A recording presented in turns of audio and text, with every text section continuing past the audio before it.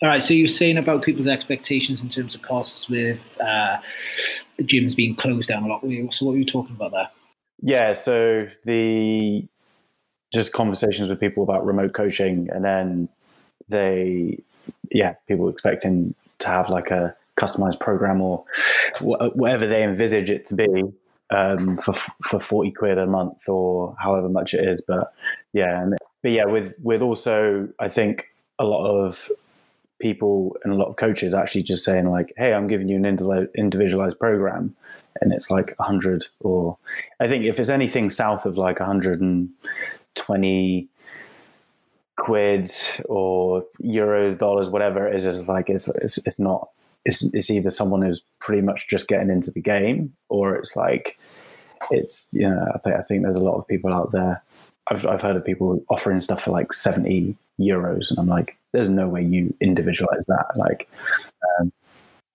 no. I mean, I like when it comes to the level of individualization, because I mean, like we've gone through the ringer for a couple of years now, and the base program, and what I have found to, I guess, more recently, you might even just end.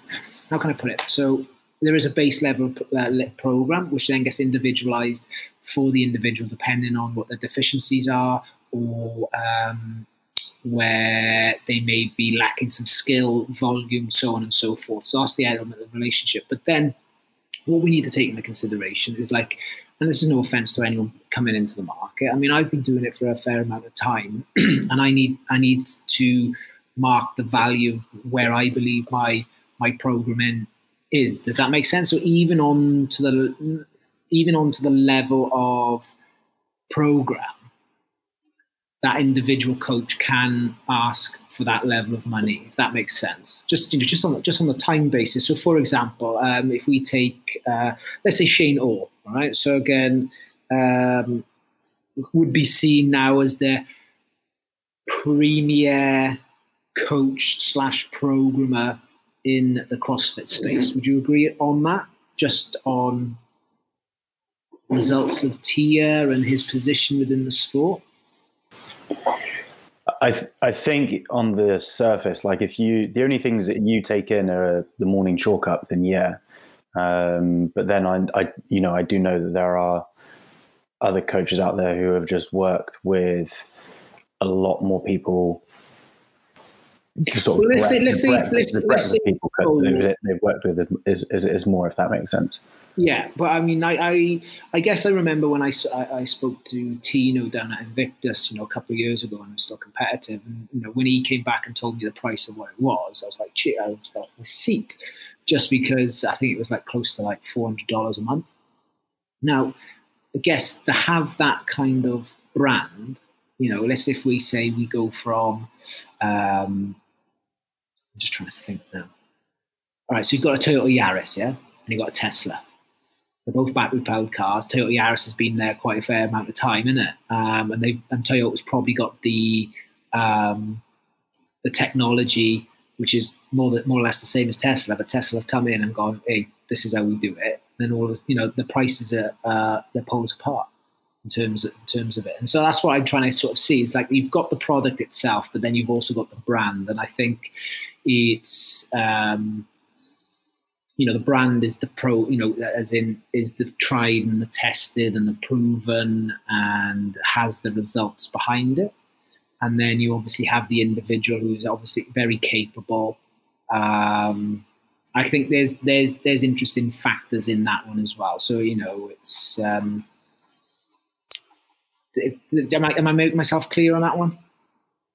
Yeah. I mean, I think that if you are looking to compete at like the upper ends of the sport, then you should be willing to like invest, a few hundred into your programming or whatever it is. But then as well as that, you obviously have with these sort of little factions of brands, gyms, communities, whatever, you got like a bit of a training environment at each one.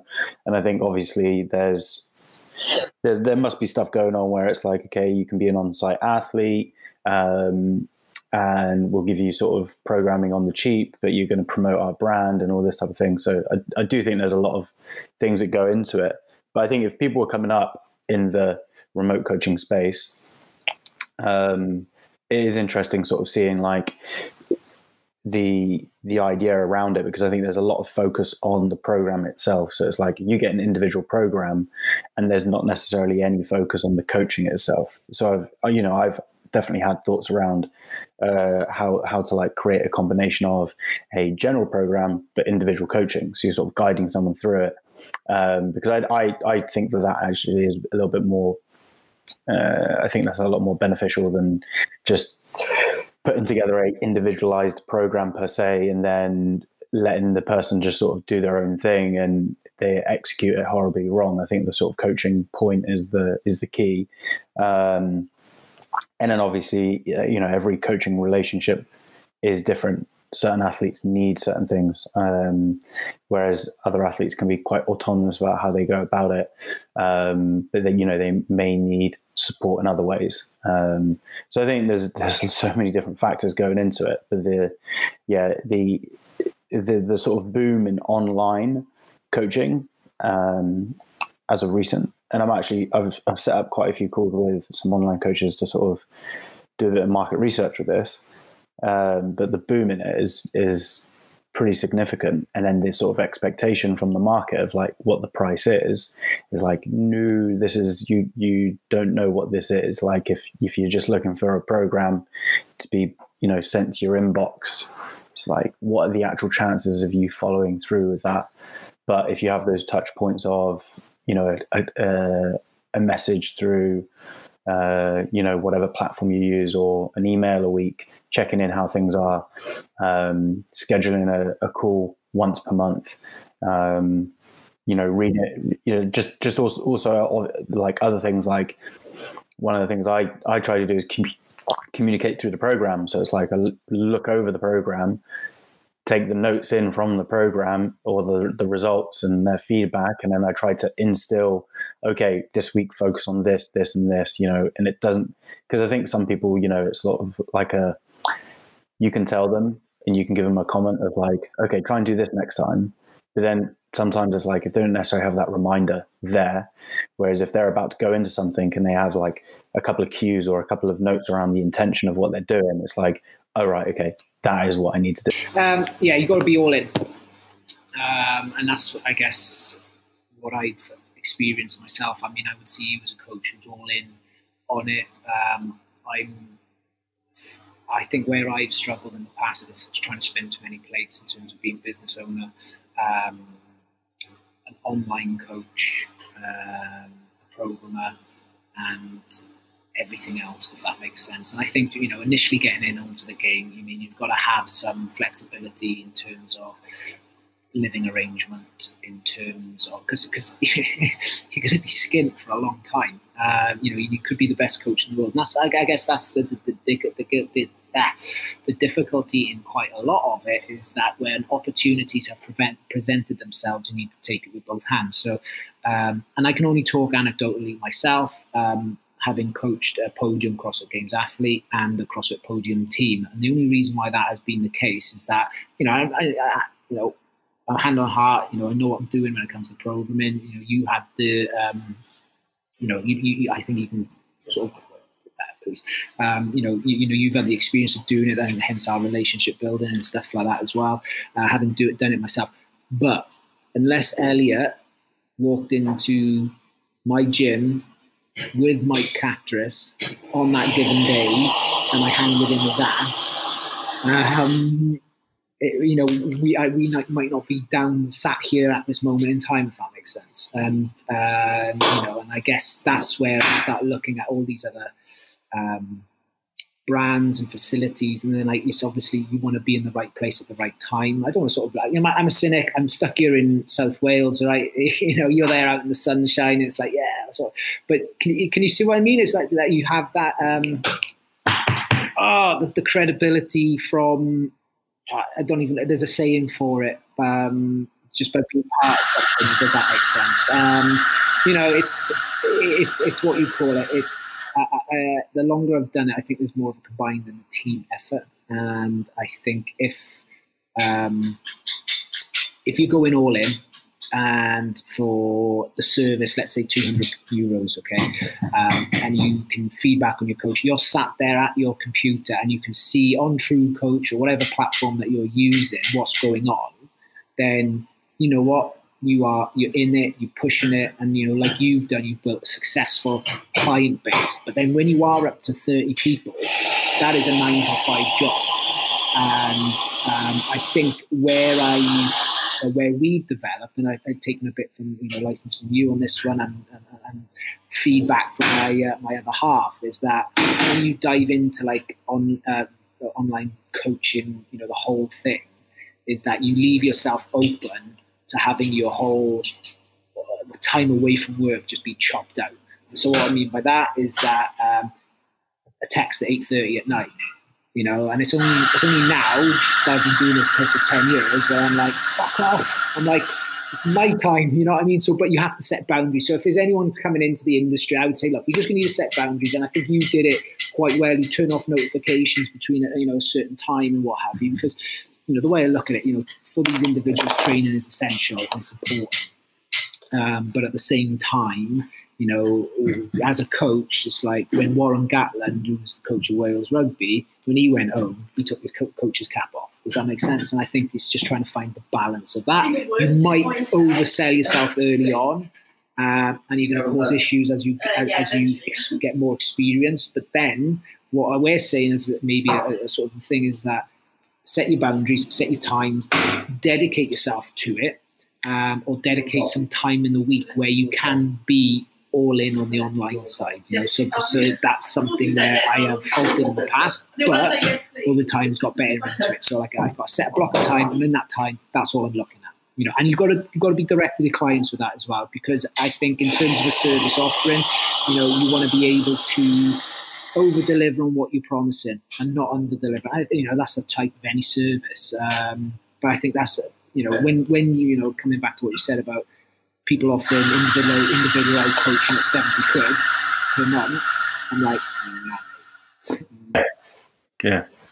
I mean, with like the whole sort of, this is a conversation I had with someone a couple of weeks ago, but sort of like when you're sort of coaching in a gym, it is a little bit reactive in the type of work that you do. So you're sort of on your feet, you're sort of reacting to the people in front of you. Certain things come up, someone walks through the door, so it's a bit of a different type of work. Whereas when you are sat down at the computer and you are remote coaching, you are trying to plan ahead, you are trying to work ahead.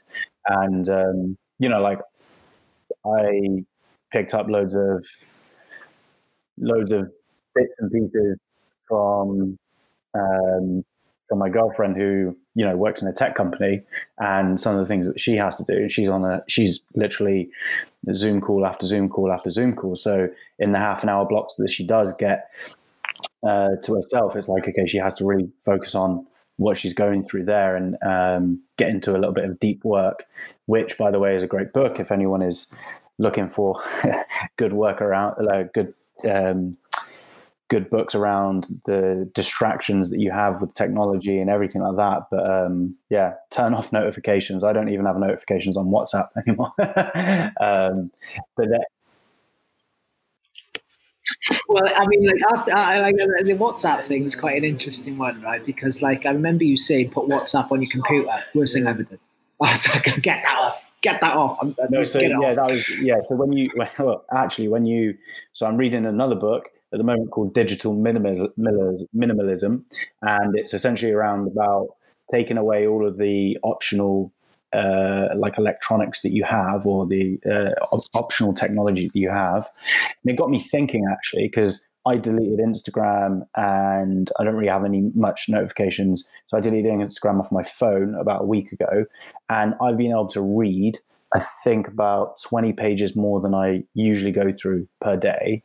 And I'm like, that's, around about half an hour plus of reading. And I'm like, like, this is literally what all of my athletes need to do who are complaining around they don't have time to do this, they don't have time to do that. And I'm like, delete the bloody app off your phone, go onto it.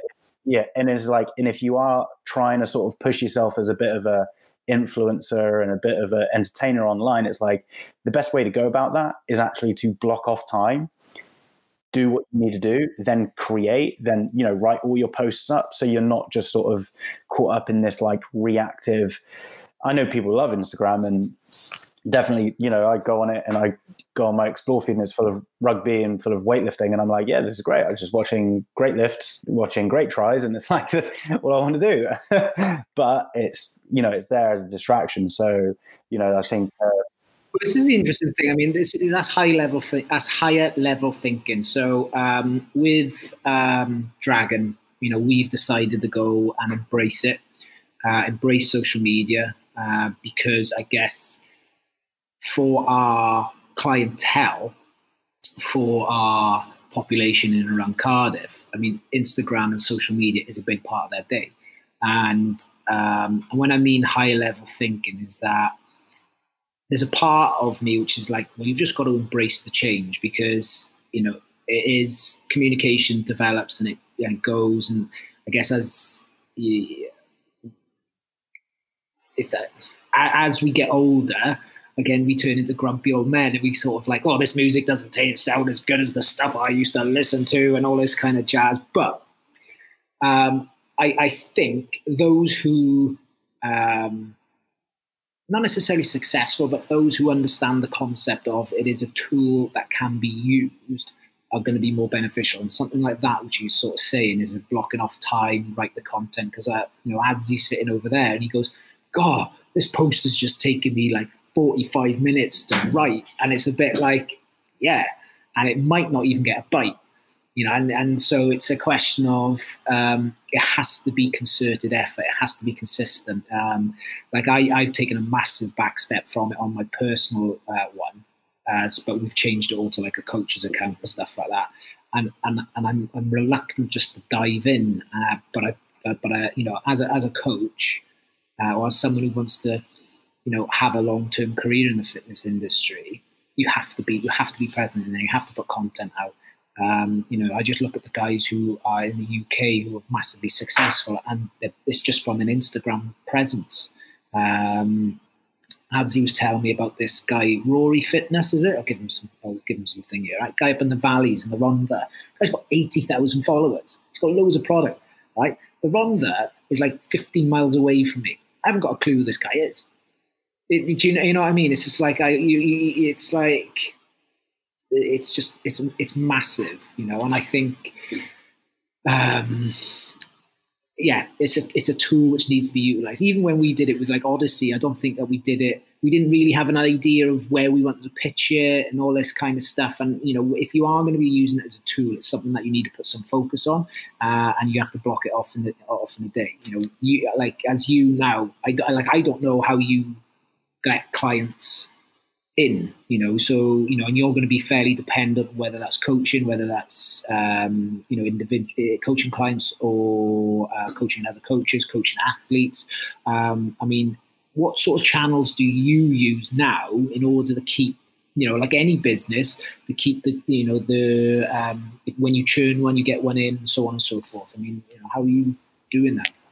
Well, like, I mean, obviously Instagram helps. I mean, I've not deleted the app. I just deleted it off my phone. So I'm still putting coaching content out there.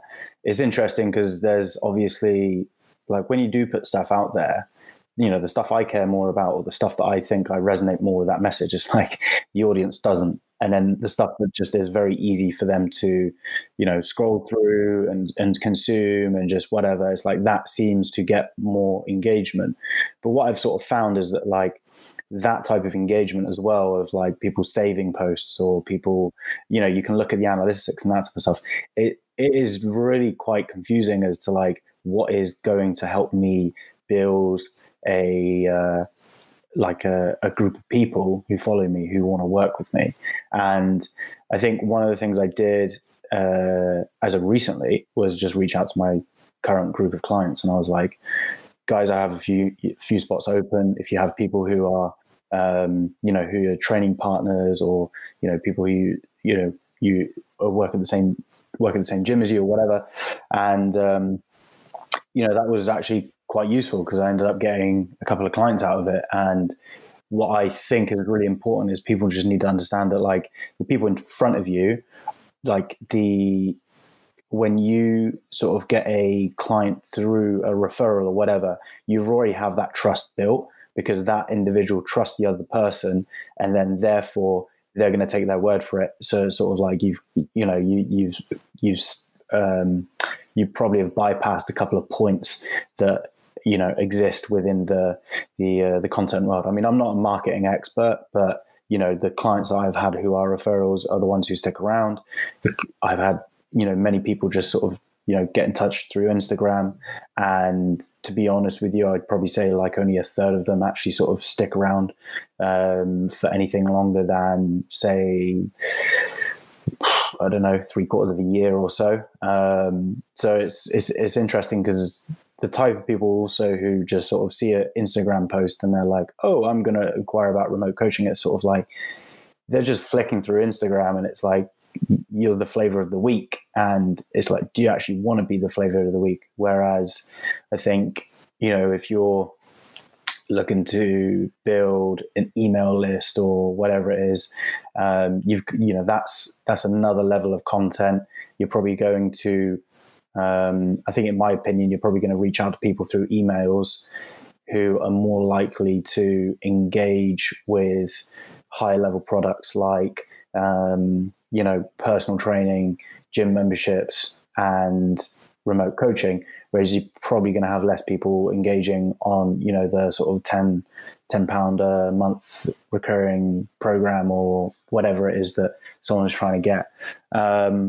So yeah, I mean, there's a number of levels to that. You just said something which I just come back, gone on to, right? It's just ask the ones who are already bought into you, because obviously there's something there which they like, and I guess that's the thing where you want to sort of push it out. I just literally on my True Coach, you just said that, picked it up on my phone, message all of them, bang. And even if you only get one back, I put something out on my Instagram the other day, and I got like one bite back, and it's fucking demotivating. Come on now. But I should put it out there for that one person. And just on that one, if we are talking about it again, I just had a phone conversation with a Zoom conversation with Carl Steadman, who is CrossFit Flow Master, has probably been on staff in Europe a lot longer than anyone, and the world in the top 5 or something like that. And he said he gets more bites from his stories, and it's just from interactions with people. Does that make sense? So it's actually a social connection on the stories, whereas a post, you're not going to get much traction, I guess. I like that was an interesting thing for me, because I guess from a social connection kind of thing, that's how you can start, through stories, obviously build some rapport with people and stuff like that. I mean, obviously when you're at like 200,000 followers, you don't really want to be connecting with 200,000, but I mean, that was an interesting thing as well, I found. Yeah, because the point there is sort of like there's less effort in going into that interaction from the other person, and then as well as that, there's the aspect where people really curate their Instagram feed, and I've gone through this. I've deleted a post that I'm like, that's embarrassing. But really? Like, yeah, I mean, like, it's just. I mean, more coaching content that I disagree with, more so that I'm like, a little bit like, did I really say that? Maybe when I was like 25. But I there's a part of it though there that is like an Instagram feed for a coach is also like a opportunity to present yourself as a coach, right? And I think that there's a number of ways people can go through that. I for me, it's like I want to make sure that people can get something from the post. They can get a bit of information which is going to help them in what they do. And it's not, and I know that you obviously have people who literally just can post a picture of themselves and, you know, who's like, I enjoy ice cream today or whatever it is. And people are like, oh my God, this is amazing. And it's like, you see coaches do that. And I'm like, is that actually really helping anyone? Yeah. But people use it differently. I think for me personally, I try to make sure that it's like, it's an avenue for coaching. I am actually considering changing up how I engage with it though. So this book I'm reading at the moment is changing my thinking around it. And I think more of it is because I think there's a big misconception that time spent putting energy into these things is going to help you in the long run. And I actually sort of am a little bit cynical in the sense that you have these people, okay, so like this guy up in the valleys who's got 80,000 followers or, you know, whatever. It's like that, the effort or the actual coaching or the type of work to sort of get to that point. For me, it's like, I don't actually want that. Like, I want to coach people. Like, okay, you know, I think everyone wants to have a lot more money in the bank. And then obviously you want to have a bit of social pull with how you go about things and things like that. But the work to sort of get to that stage and what it involves, it's like, is that really sort of what you want to do? And you know, for me, it's like, I like working with a certain number of clients that I find good on a one-to-one basis. But I mean, like, I guess what we're trying to do is that we're just trying to, I don't say be leaders, but we're trying to help people along. And I guess like I don't want to sort of like limit the amount of people I can help. Does that make sense? So like it's being the gym owner in South Wales here. It's like, I've got this product. I'm like, I'd love people to come in through the door, buy it, because I know it's going to make their lives better. But I was just chatting to my sister who was also in the fitness industry, and she kicks the arse out of the Zoom thing. She's got the packages and what have you. But the product that my sister offers is so underpriced, right? She's got this, she's got this, and the thing, she's been really successful, and she's doing it, with a kid and pregnant at the same time. So and in lockdown, she's doing really well. And that's the thing, is like, sometimes it's a bit like you want to work with people who buy into you and you do it. You can have, good long-standing relationships and what have you. But, what you can offer people is, you can offer, it's so valuable to everyone else. Does that make sense? I don't want to I'm not going to knock the guys because they help people get moving. But I mean, for me, I want to know what the difference is from someone doing Joe Wicks to wanting to further do something else. Because, Joe's only going to take you so far. And then maybe that's the only place that you want to go. But to think that, and I think I always try and push it back onto those kind of guys, is that this is what the fitness industry does. It kind of cannibalizes itself. Whereas if you think about having any organization or any any service, you're always trying to push people up the level. Whereas here, it's like, bang, it's the lowest common denominator. You don't have to do anything else. Let me keep you. Rather than, and this is something which, I can't remember, but, at some point as an individual coach, let's say, Luke, you're going to go, do you know what? I can't help you anymore because the remits move. Does that make sense? I can try, and it's going to keep me on the toes. But then, let's say you've been with someone for 5 years, like, you must have experienced it quite kind of recently, and then they move on to someone else. It might not be that they're going to get any further or any different results, but at some point, the relationship needs to advance. Does that make sense? Yeah, I mean, I suppose there's different ways of going. Like, I mean, there's different viewpoints around what the coaching relationship is for certain people. So for an athlete who is looking to progress and is like looking to climb up the ladder of success, or however it is, there might be, okay, as an athlete, the way they view it is, okay, I've learned everything I can from this coach. I'm going to go to something else, which seems appealing. what can potentially go wrong there is that, that can potentially play into like some of their maybe some of their sort of biases around how they view things. They might not necessarily take the most objective view about it, and they might make a decision that they think is better. But then I definitely have like relationships with, more so with coaches who I coach, where it's like, this is more of a, we keep this going. This is the things, the value that they get out of it are the conversations they have around how to progress their training, some of the different tools. We experiment with different stuff. We have conversations about coaching itself. They, have an experience of being coached. They use that, and they, similar to how, we constantly hear about at like seminars, steal coaching cues. It's like the same exists within remote coaching, where it's like, oh, this is pretty good, I'm going to do this. An example of that is like a weekly check-in. That was something I experienced, and I was like, all right, I'm just going to add that in as a day on TrueCoach, and then they go in on their TrueCoach and they just fill it in, and it's like, okay, that just makes it a lot easier to, have a general understanding of what's going on, have a look at their food, their sleep, and all of these other factors that aren't necessarily training. But yeah, I mean, I think circling back to your point, I've got some people who just sort of see it as like this continuous sort of relationship that they have that helps them through this activity that they do. Now, I've had people change goals. I've had people, I've had one guy who was,